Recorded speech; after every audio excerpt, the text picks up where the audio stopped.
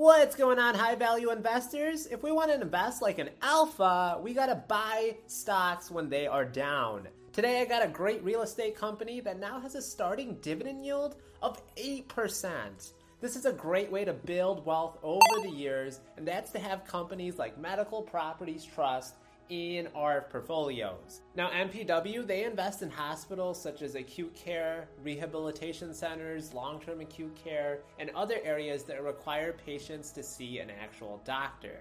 The company operates in the construction of new or renovating hospitals, as well as expanding already existing ones. MPW currently owns 447 different properties in 10 different countries. That's over 46,000 licensed beds with a portfolio worth an estimated $22 billion. Now we know REITs, they typically have high dividends, but 8%, come on, there has to be some sort of catch. Well, there sorta is. You see, MPW, it's down 30% in the past year. The primary reason for this is concerns about one of MPW's major tenants, Steward, having trouble paying its bills.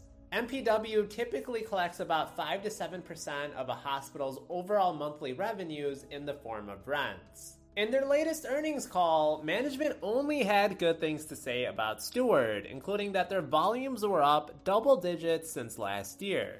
Some of their locations were hurt hard during C-19 as elective surgeries were put on hold. They also state the 41 hospitals that are leased to Steward could easily be replaced by another tenant as the locations are in such attractive places. That's the thing about real estate, guys, is that there's always gonna be a demand for it.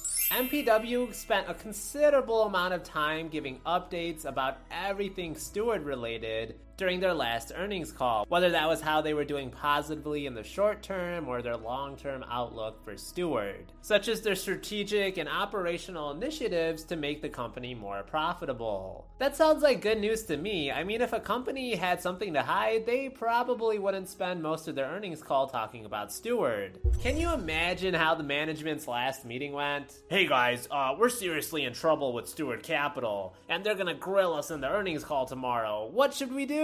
Okay, hear me out. How about instead about talking about our company during the earnings call, we just talk nonstop about Steward. They won't suspect a thing. MPW actually does sales and leasebacks, meaning they can own a portion of some of their own tenants. REIT law allows for 25% of their assets to be non-real estate related, as well as 25% of their overall income. Another reason MPW stock and REITs in general might not be doing so hot is rising interest rates. This one is at least more transparent.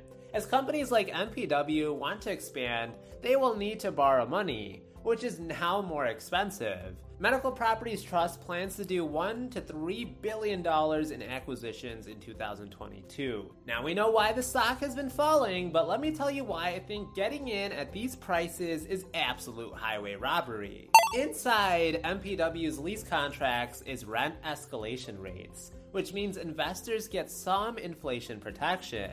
Medical Properties Trust can expect to lock in another $57 million next year from their escalation protection next year alone. MPW also has an amazing track record of rewarding shareholders. Since their IPO in 2005, the company has never missed a dividend payment. It's also raised their dividend for 9 straight years, even if most of those have been penny raises. They also have a really healthy payout ratio. If we took their funds from operations of 46 cents and their dividend per quarter of 29 cents, that's just a 63% payout ratio. Now, if you are still worried about Steward, they actually only make up less than 20% of MPW's portfolio. So luckily, they are well diversified with other high-quality tenants.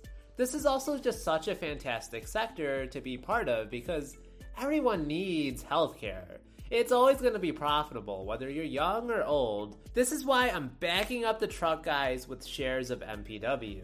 I already own 100.47 shares, and they send me $116 every year, but they better stretch out that checkbook because I'm going to be buying even more shares, and I'm going to make them pay me even more in dividends. An 8% starting yield is absolutely crazy. That's not to say that there's no risk in MPW, as there is with any investment, but I do think the reward is certainly justified.